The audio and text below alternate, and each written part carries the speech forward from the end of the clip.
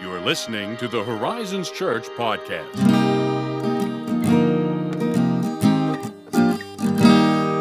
Hello, everyone! Welcome to the Horizons Church podcast. That's good.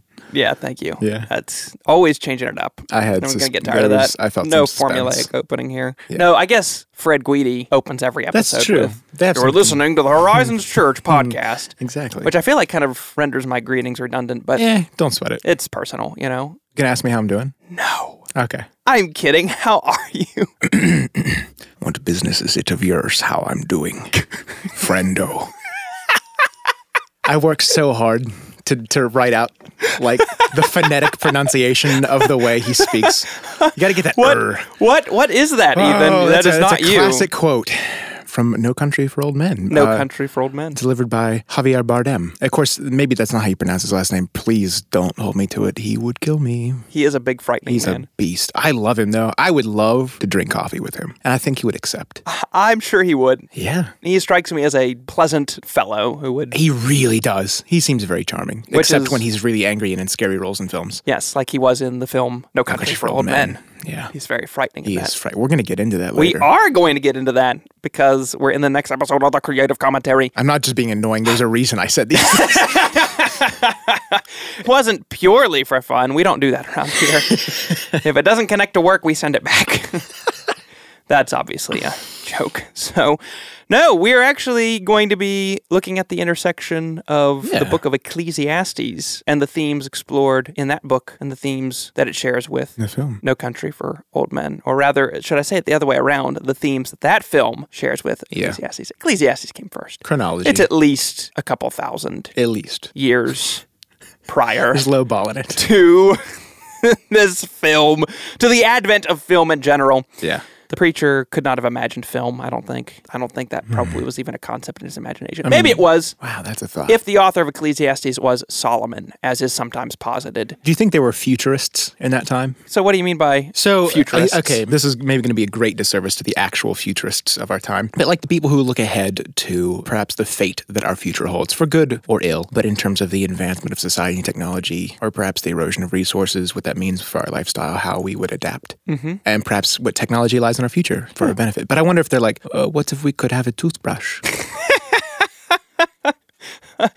Well, just that's an honest thought. You know, if there was anyone who did think like that, it was probably King Solomon. That's awesome. Probably. Well, he had people all over the world coming to look at the things he was saying and doing and building. Yeah. I would guess. Industrious.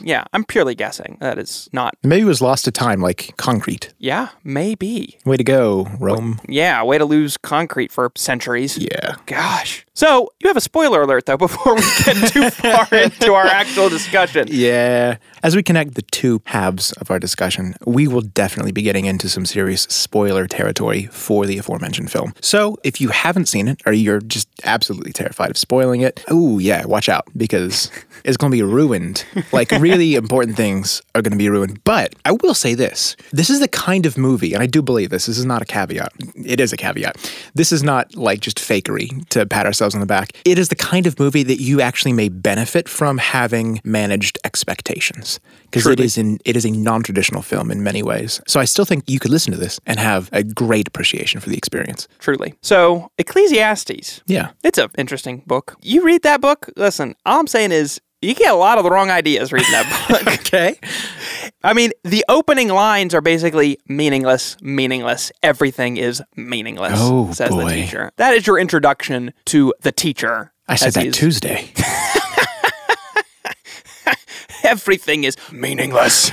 Ethan walks into the office, and that's just what he says. Walks out. You just summoned me and I'm there. I heard that.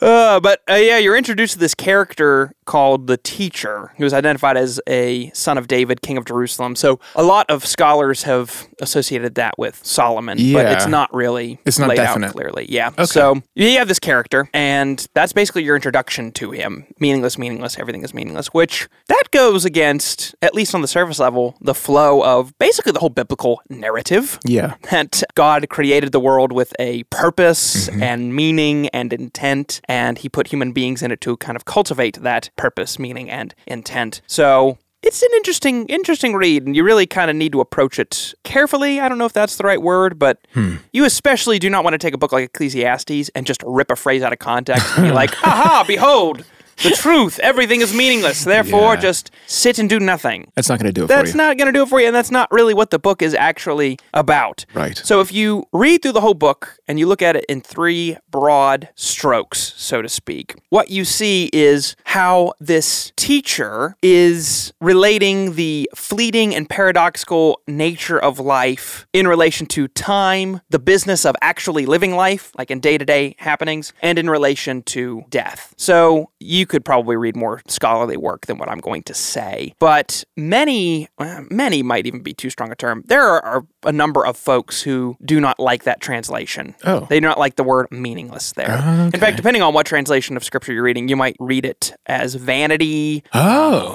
I'm trying to think of what other terms right off the top of my head it might be translated into. It's a hard term to translate. Okay. It's a Hebrew word, hebel. It's difficult to convey the true sense of it. Meaningless and vanity kind of get at the heart of it, but that word, I think if I'm remembering correctly, more literally means smoke or vapor. Okay. So what you ideally would have is this image of something that is fleeting and temporary, like smoke or vapor. But then you also have this paradoxical nature to smoke. Like, you know how smoke rises from a fire, obviously? It looks beautiful. solid and beautiful, right? Okay, yeah. Yeah, both and. Solid, beautiful. But then when you try to grab it, it is not solid, as it turns out. It's, it's very visible to the eye. Like it's ephemeral. Yeah, but it has the same qualities as wind. But it's like visible and it's weird and paradoxical like that.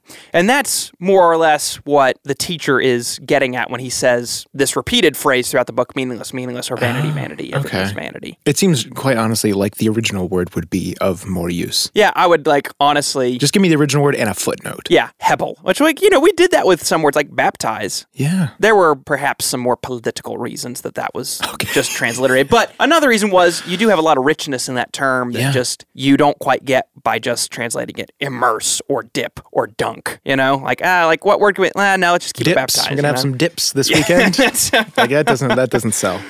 So what you have then is this idea of, throughout the book, the middle of the book, let's take it from that angle first. The bulk of the book, the teacher explores how the daily business of living is kind of like hebel. Okay. And the way he relates that is the things that we chase after to find purpose. The things that we're tempted, I should say, to chase after to find purpose, like career or wealth or pleasure, just as a few examples. What you find is that if you pursue those as purpose giving, in other words, those are what fuel your sense of meaning in life. It's like chasing the wind or like trying to catch smoke in your hand. You can't do it. What you find is that it leaves you wanting, and a concrete example that he actually uses. Let's say you spend your whole life trying to acquire wealth, and that gives you a sense of purpose because you want to enjoy this wealth, because underneath that, you really want to have pleasure. Well, a common thing that happens, at least especially back in apparently the teacher's day, but still I think to a large degree happens now, is, hey, we're going to save up all this money so that I can enjoy retirement. That is the goal of my life, is to enjoy a retirement. Work yourself into the grave just so you can enjoy that. That's exactly it. Yeah. Like by the time that you're actually in a spot where you can enjoy that accumulated wealth in retirement, most of the time you're too old to enjoy it in the way that you would have enjoyed it when you were just starting your career at, 22 or 25 or however old you were, and it becomes this form of hebel, and you end up looking back thinking, that was an interesting way to try to find meaning and purpose in my life that ultimately will let you down. And so he applies this imagery of hebel to a number of pursuits that we try to find meaning from, derive purpose from, that ultimately end up like smoke. They're fleeting, temporary, and then when you try to catch them, it turns out they're ephemeral and they're gone. But the other way he approaches this is the beginning of the book and the end of the book. The beginning of the book, he relates it to time. Okay. And I think there's at least this idea in his mind that we want to try to control time. Like there's a sense that we feel like, I take time on my own terms. Yeah. And one of the images he ends up using is saying, look at the mountains. Those mountains have been around way longer than you have, and they're going to be around way longer than you are.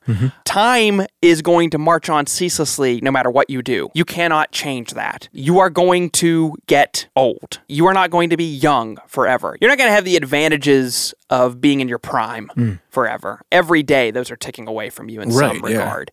So, in a certain sense, time drags us all on ceaselessly, and there's nothing you can do to stop it. So, that's its own form of Hebel. But then the final thing, which is really kind of depressing, but I mean, it's true, is that death is the great equalizer that comes for us all. So, it doesn't matter if you're poor or if you're wealthy. It doesn't matter if you're young or if you're old, whether you were advantaged or not. Whatever your station in life and whatever you have done, there is nothing you can do to stop the fact that death has a claim on you.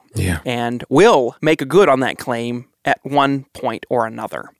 And if that's all there is, then everything is Hebel. Everything is Hebel, because you're just going to die one day, and all the things that you've done, what is that going to matter to you? Nothing. When you're dead, when your body is in the grave. So the author of Ecclesiastes is kind of exploring that. He's kind of exploring how if you take life and try to find purpose solely and merely in the pursuit of wealth or pleasure or career, time and death are going to take that all away from you. Oh, yeah. And then even if you, quote unquote, achieve the thing that you're after for a sense of purpose, it's like smoke. It's like chasing the wind. You're going to grab hold of it and find, oh, that isn't solid. That isn't fulfilling. And now what have I got left? On to the next thing that won't fulfill me.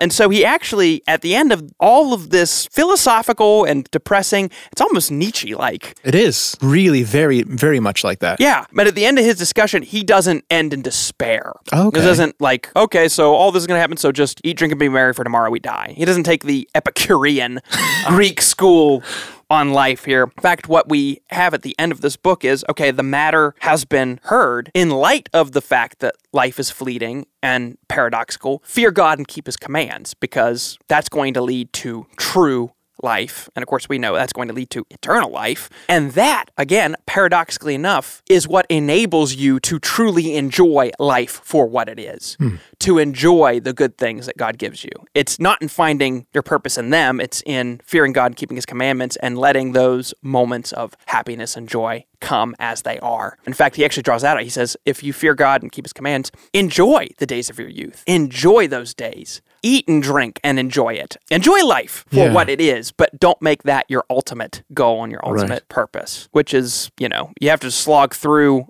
Slog through may be a bit of a negative and strong term, but you have to kind of wade through some pretty existential matters. Yeah, that's very true. Before he gets you to that point. Clearly, And actually, another thing he adds in the end is, don't spend your whole life trying to contemplate all of this, because it will lead to existential crises. And Isn't there, I don't know if it's the Stoics that said this, but like, oh gosh, I'm going to butcher it. Sorry, Stoics. Because they're all listening. Something about like more knowledge leads to more sadness. Funny enough, that is actually more or less a statement that is found in the book of Ecclesiastes itself. Really? Ecclesiastes 1:18, reading from the Christian Standard Bible today, says, "For with much wisdom is much sorrow. As knowledge increases, grief increases." So, oh, that's wonderful. I mean, I said it's... The connection is a thrilling experience. Is what I really meant to say. A rewarding crossover. Yeah, as it were. thank you. So if it is the Stoics, they stole it from the teacher. Can we copy strike the Stoics? Oh, that was dumb. But if you strip away the hope angle that we get at the very end, we actually see those very despairing themes in a lot of the work by the Coen brothers. Yes. But most specifically, as we teased, we see a lot of that in No Country for Old Men. I think it's perhaps when it's most clear. Because we start the story, we begin our tale with this lead character, Llewellyn, not what I would typically consider the name of a good old boy in the 1970s desert of South Texas. But played by Josh Brolin, no less, who's pretty manly man. This is probably one of my favorite roles he's ever been in. Yeah. He's not even purple in this. That's right. I'm insulting that was a the Thanos MCU reference, again. everybody. Just no bones about it. But he goes to these absurd lengths, stolen money in tow, because that's his whole deal here, just to stay one step ahead of the most nightmarish villain I have ever seen on screen. Now, just a point on that, right? You have the whole rogues gallery of horror cinema, right? You have Freddy and Jason and Michael Myers. Give me a break. Jigsaw, I don't think so. I mean, even when Star Wars came out, Darth Vader for years was considered to be like one of the most looming villains of cinema. And I get it. Yeah, I think he's a staple. He's like the iconic villain. He's not spooky. No. But he has this looming threat of dread, right? I mean, kids of the era had Vader nightmares. Yeah. I don't think he has anything on Anton Chigurh. No, he is a frightening Oh man. my God. And that's the villain of this tale. But I don't know if it's worth delving into the particular scene that even to this day gives me chills. So in the story, as perhaps you realize by now, Josh Brolin is on the run with his stolen money, but he's being pursued by this villain, Anton Chigurh. Absolute psychopath. So there's this moment, he's like in the second or third floor of this rickety old motel, wooden floors, that sort of thing. And he knows he's being pursued, and he knows this threat is in the building. He's being a little bit smart, but let's be real. He already has a gunshot wound and a half at this point. Whew. But he turns all his lights out. He sits on this squeaky old bed. In the quiet, dark silence, he just keeps his eyes fixed on this just shred of light at the bottom of the door, because it's that kind of motel. Yes. And you hear footsteps, and they're closer. And then you see the shadows of 2 feet right at the door. But then they walk away. Oh well.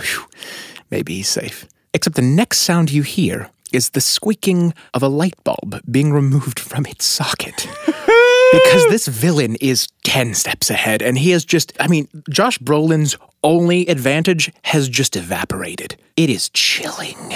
I mean, this villain is the villain's villain. He's a fright. He is, and he even looks spooky. Oh my gosh! He has this like disturbing haircut. He does have a disturbing haircut.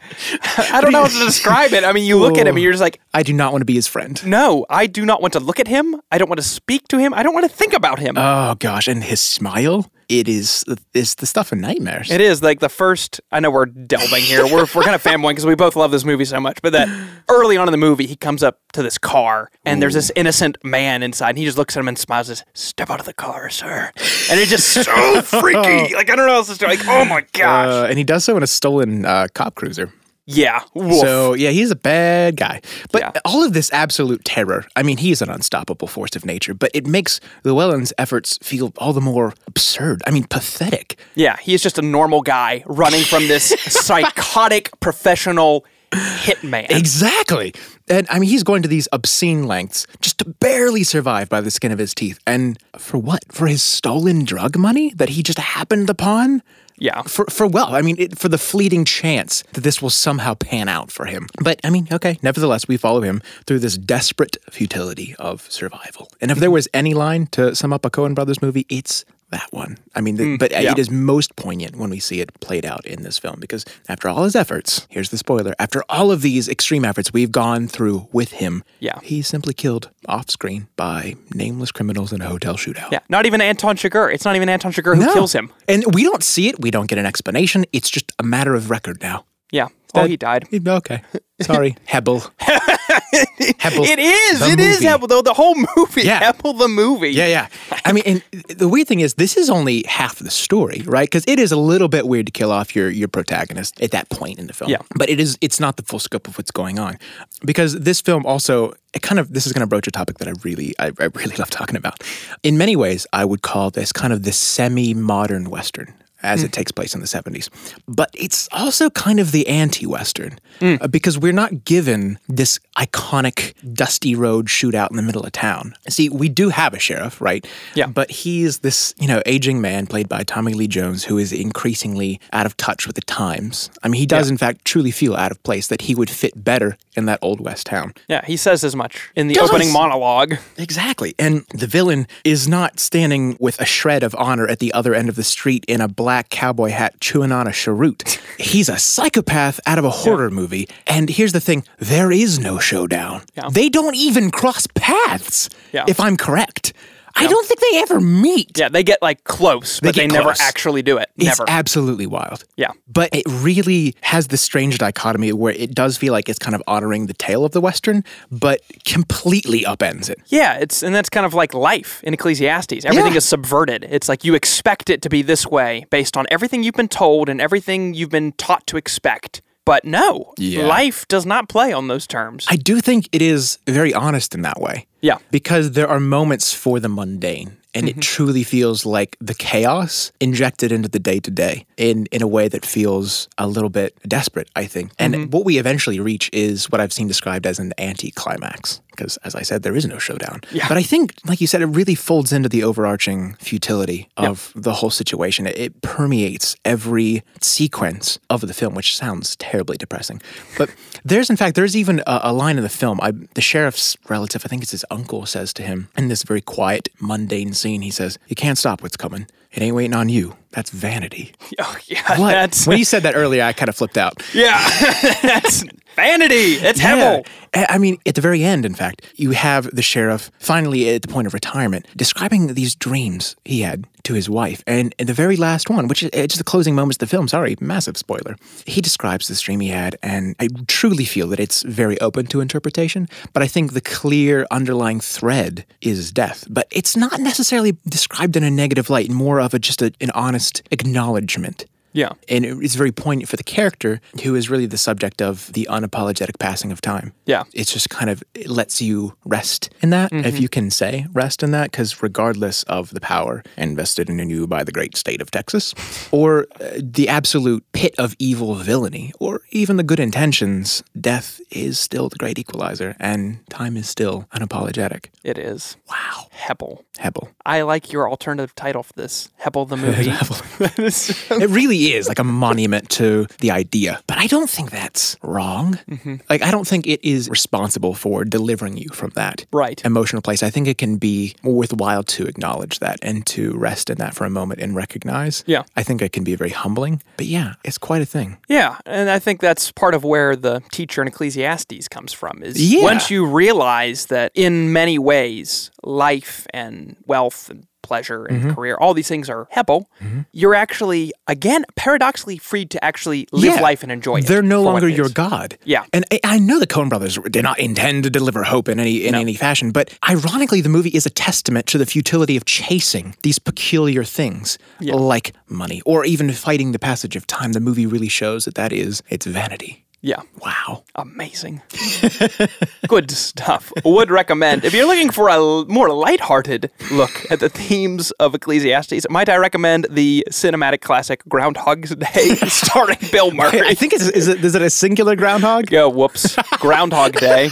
Blooper alert. Groundhog Day. Well, this has been fun. Yeah, maybe word of the wise. It is occasionally very violent and then just not violent. Yeah, actually, on that note, before we sign off here, it's interesting to me that the movie is definitely very violent. Yeah. But as the movie progresses, the violence becomes less pronounced, is I guess the right word. Like, at the beginning of the movie, it's very visceral, very violent. There are some very frightening deaths that happen. Like, just be warned. Like, this is a violent movie. But that violence, though it in some ways increases throughout the movie, the visual perception of it kind of decreases. That's true. It's just and even the way it's portrayed on or off screen transforms. Because, like, at the beginning of the movie, you have a very violent event happen that involves a death. And at the end of the movie, the guy that you've been following dies off screen. You see nothing. There's even a prominent secondary character who you do not actually witness the death of on screen. Yeah. Good old... Well, you know what? I'm not going to say his name. I love the actor, and you'll figure it out pretty quickly. Yeah.